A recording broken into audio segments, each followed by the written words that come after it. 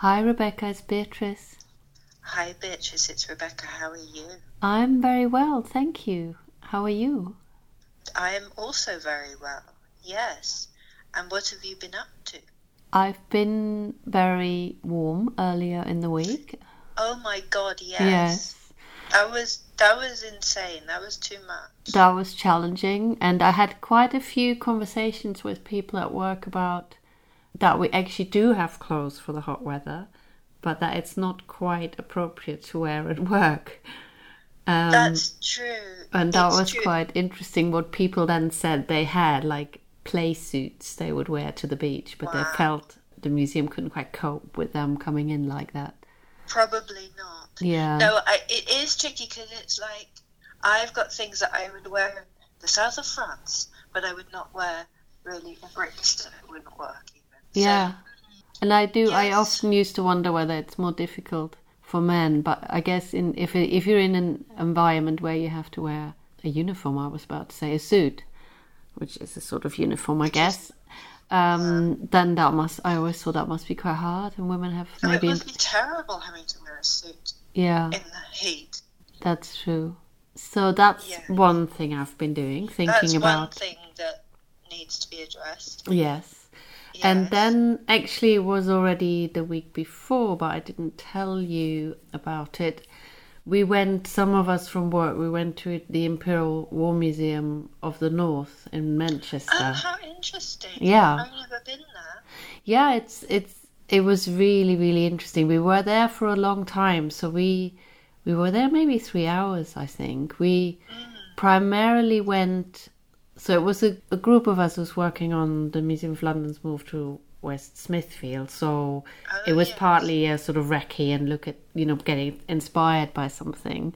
And it's a Daniel Libeskind building, so there are no right angles. It's purposefully disorientating. So, how interesting. And how was that? Sorry?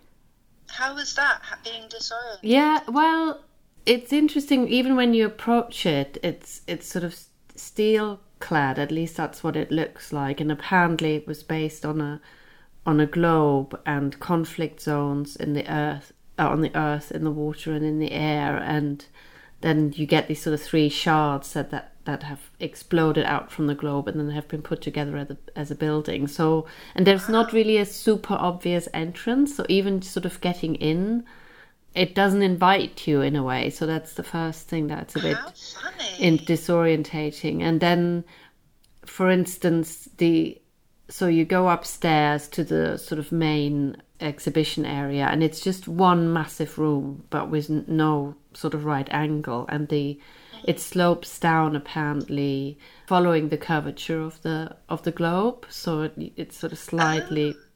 And then in this big space, you've got structures. I think they call them silos, which also they're getting a bit like shards, but you can go inside, and there's sort of different themes are discussed in these sort of silos.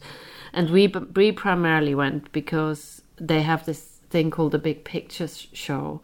So several times a day, maybe 5 times, they show. It's a sort of film show that's projected onto these silos. So you sit down or you stand, and then they have these sort of massive projections to a particular theme. So one was about children at war. One was just about, I guess, war in general, and it was to a poem that someone had written. And one was about First World War, and it had quite a lot of the footage of, is it Peter Jackson? There's a sort of film where they've coloured First World War film. Oh, right. So they've shown that. So that was the sort of main reason why we went. But that was impressive and interesting, but I think for me what was more interesting is when I went there, I thought, oh, it's going to be so much hard work, all these objects, and you have to read the labels, and I wasn't sort of really in the mood going to a museum in a way, which is weird for someone who works at a museum. But then more or less after 2-3 minutes, they just have such powerful objects, as you can imagine. You're just drawn in, and you want to read all the labels, and it's really well done. Sorry, just to ask, because it sounds so amazing, the architecture and Yes. the interior architecture. Kind of how, because obviously you were aware of it because you were going there to see how they've done it. Yes. But how aware of it are you when you're actually in it, or do you just get sucked into the stories they're telling, the objects? You are quite aware of it because it really is a massive space, and it particularly with the height as well. So and it doesn't have necessarily, I guess there is a sort of chronology on the outside of the space. But you don't really, I really like what they've done. They have relatively small cases in most of the areas to a theme, so you're never totally overwhelmed with too many objects. You get a theme, I don't know, like pilots or something, and then you can really look at that in detail, and you don't need to go through all the cases. But and I know you never really need to do that, but I felt it allowed that a bit more, that you just go to one and then you can totally walk across to another thing, and it would still that's nice. it would still make sense. So I thought, no, you are quite aware of it the whole time. There were a few things I wasn't so sure about. They, I had to instantly tell you when I saw they had Marlene Dietrich's uniform. Yes, I loved getting that photograph. Yeah, that I was. That's so exciting. Yeah, I didn't expect that, and I checked earlier. Apparently, that's a relatively recent donation. The museum was opened in 2002, and it was given by her grandson in 2004. Wow. So it wasn't there when it opened. But what I thought was, I wasn't so sure about one thing. So you go into one of these silos, and one of them was about women's involvement in the war, and it had a lot of clothes, and I thought none of the other areas have that many clothes, and Interesting. And I can see that they didn't want to have a display of big display of men's uniforms. I can sort of see maybe that you might not want that, but I thought it was odd. I don't know. I wasn't quite sure about why you go to the women's bit and then you get clothes. I thought that was a bit. It's not like women's work isn't represented elsewhere. It is dotted about everywhere, and you get that a little bit. I think it was soldiers and other people involved in the war from British colonies. I think that had its own section, and it's sort of something we talk about a lot. Do you separate out something, in which case it gets more prominence, but you don't want to separate the theme or the people, because it is part of everything else. So I think there is no win-win solution. I think whatever you do, no, but they could have a section that's looking at the significance of clothing during war, rather than here are women are represented by clothes. Yeah, because that is problematic if it isn't followed through for other groups. Yeah. And because I couldn't work out in the photograph you sent me. Yeah. There's the Dietrich uniform, and that's what she wore. Did she wear that when she was visiting the troops? Yes. Mm. And what were the other things alongside that? So alongside that were various, not all uniforms, but uniforms and clothing that women wore involved in the war. And I can't remember exactly how many. I stupidly didn't take a photo of the whole display, but it was maybe like 12 or 14. So you had a nurse from World War One, or you had people working in factories. I think you had someone who was something like a secretary, so it wasn't something that uniform looking. So it was a mixture of things worn by women, not all uniforms, as I said, who were involved in the war. And then nearby there was also a film which had, again, I was mesmerized by it, but I wasn't sure what to think about it. There was a film of women, sort of more recent footage of women engaged in combat in various places throughout the world, and it was just usually like half a minute, if that, or 10 seconds of showing the women and just saying where it was. And I wasn't quite sure. It was sort of mesmerizing, but I also wasn't quite sure about it. Yeah. It was in the sense of what it actually take away. Yeah. What it was telling you, other than that women are involved in global combat. Yeah. And was there men are involved in global combat?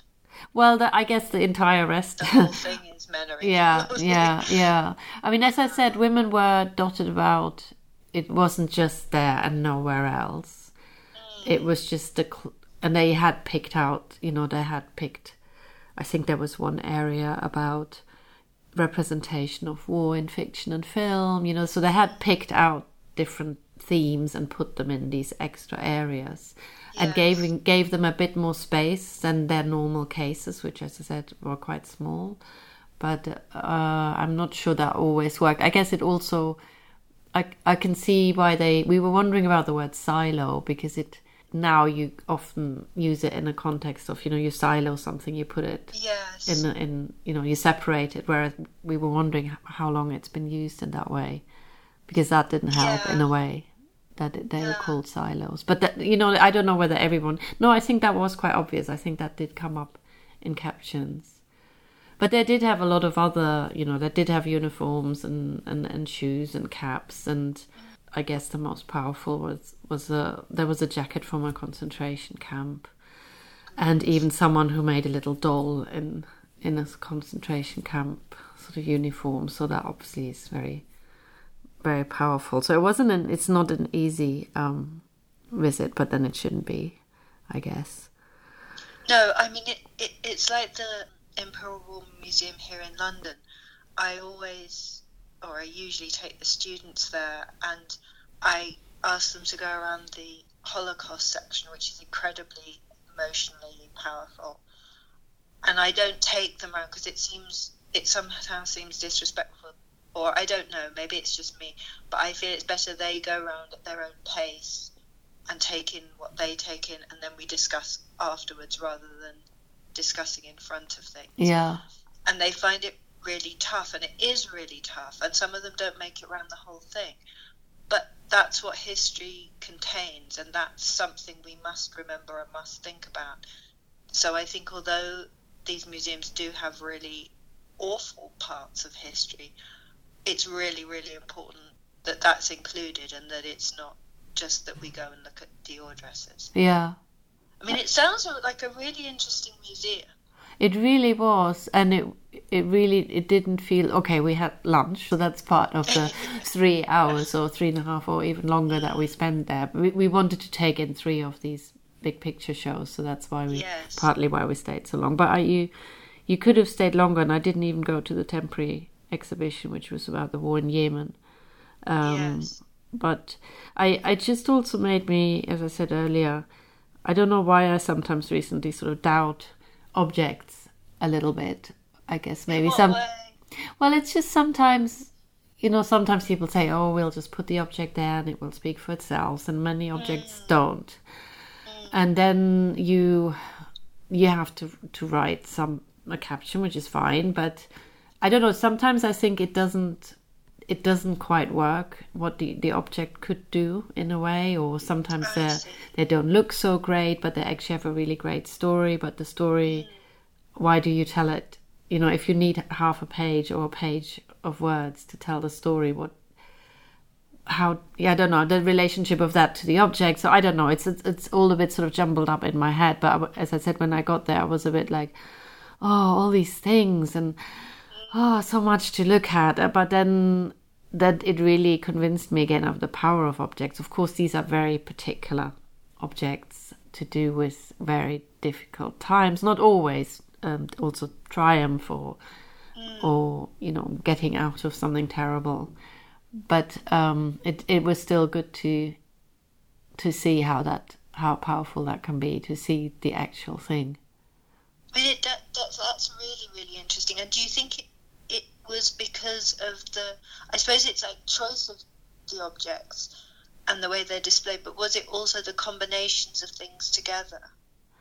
I think for me it was more individual objects that attracted me. Or attracted is not the quite word. Well, it is the quite word, but not that I found them attractive. I was attracted by them.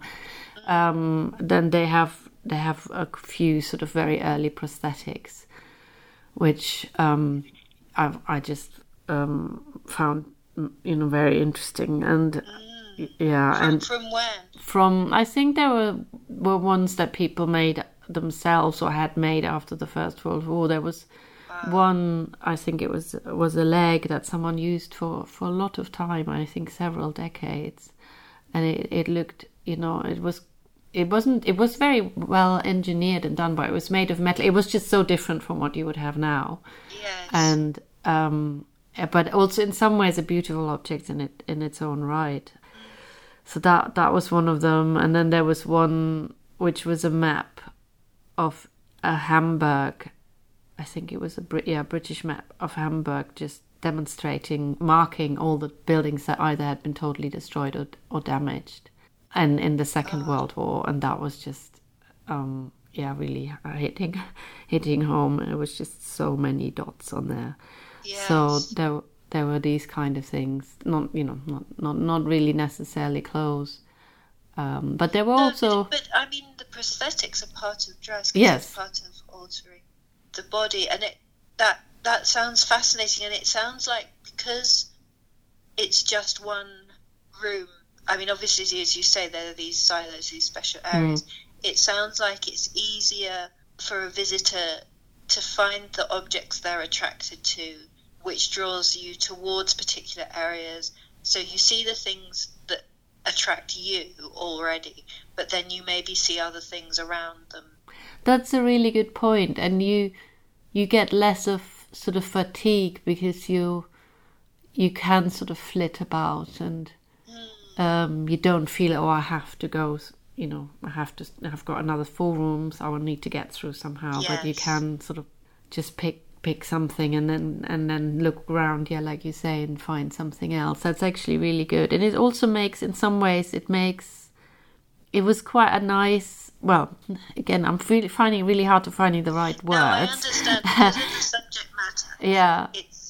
It's difficult, but it's also your experience of the museum, and obviously your experience of the museum is extra especially interesting because you're Beatrice, but also because you're a museum curator, so you see it in a professional way. Yeah. The other thing that I thought was good was it made it more into a communal experience, because you're very aware. But they're also, while we were there, because it was I think it was partly because it was a school holiday, they had a few areas where there were veterans that were talking to the public. Oh, really? Wow. Yeah, so, and you saw there were maybe more children than there normally are, I don't know, or maybe there are more children there when school is going on.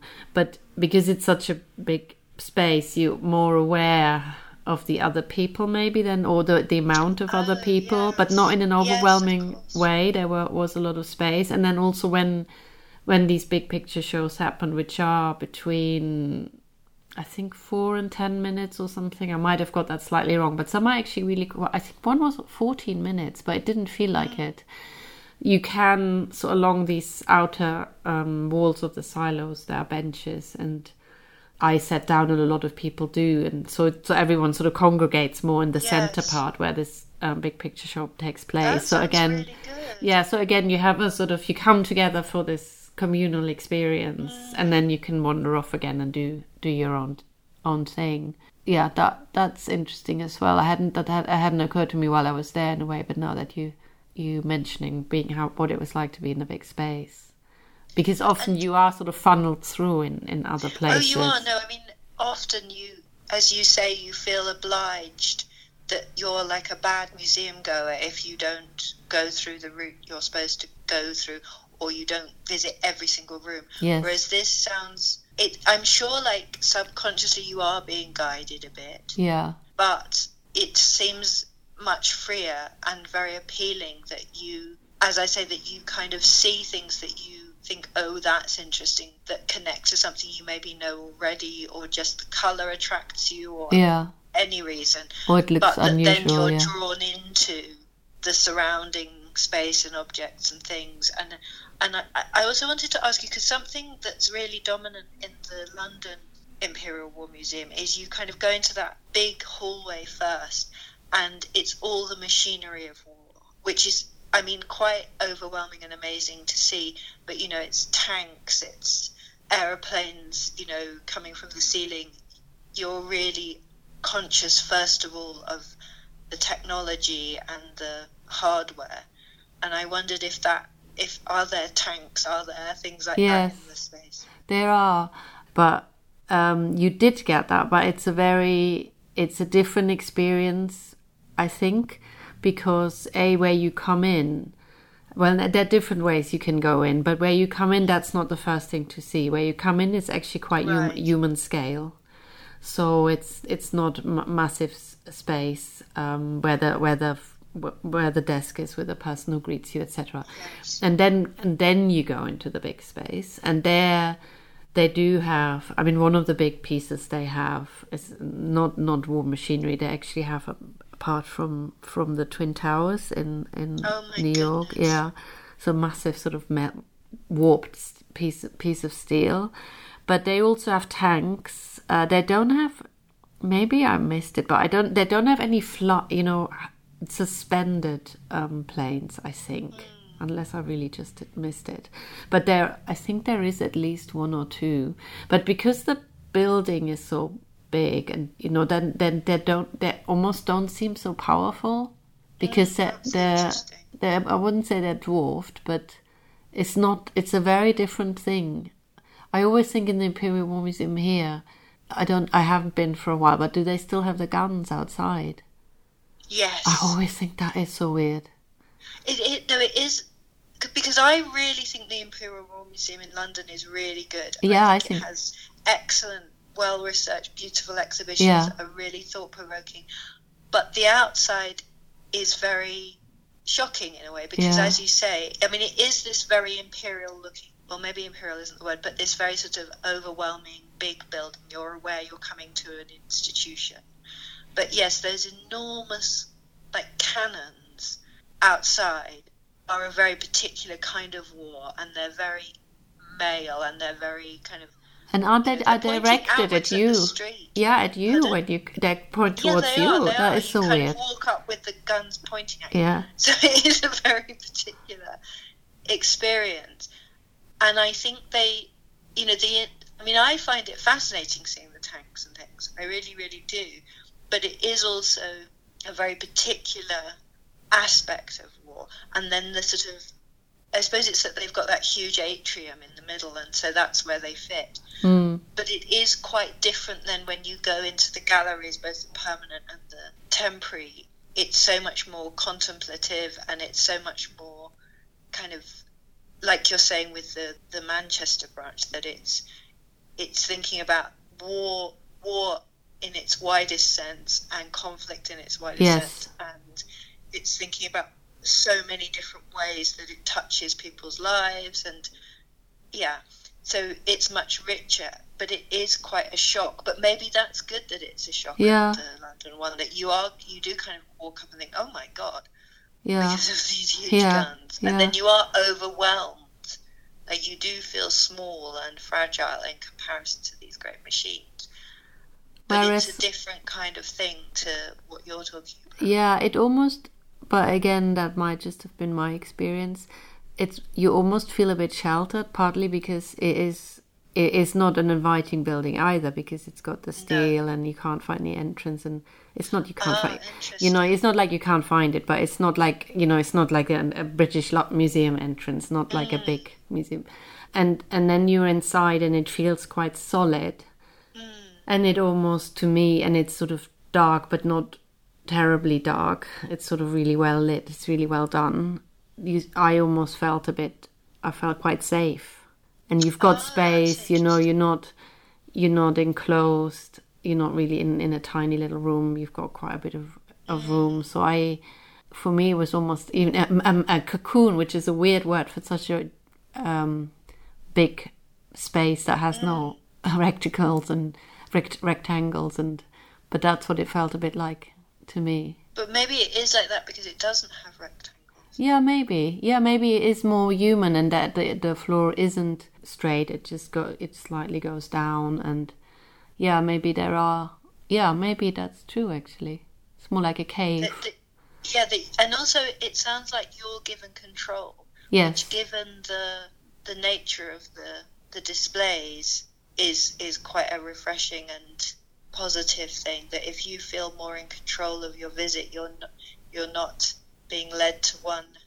That's true. Aspect of war. Yeah, that's true. And one of my colleagues, because in some of our meetings about new museums, I have some pet subjects, so I'm sure my colleagues are bored stiff with now. I'm sure they are thrilled.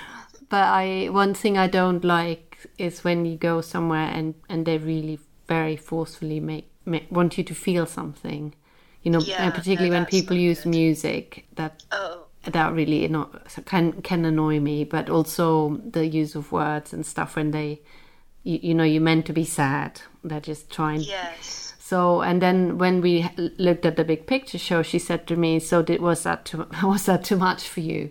Did you feel manipulated? Because the first one that we saw was to a poem that someone has written, and it's quite repetitive, obviously on purpose. But again, weirdly, it didn't bother me. In the opposite, it was, you had your own route around, and then you came together, you listened together to this, and then you wandered off again. So, and it also didn't really feel like that.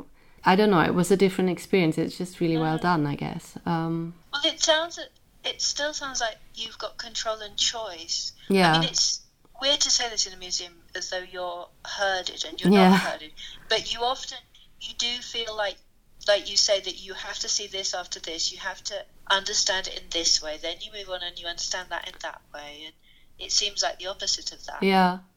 So I can only highly recommend it, and I think I'm going to the other one next week to look at something else.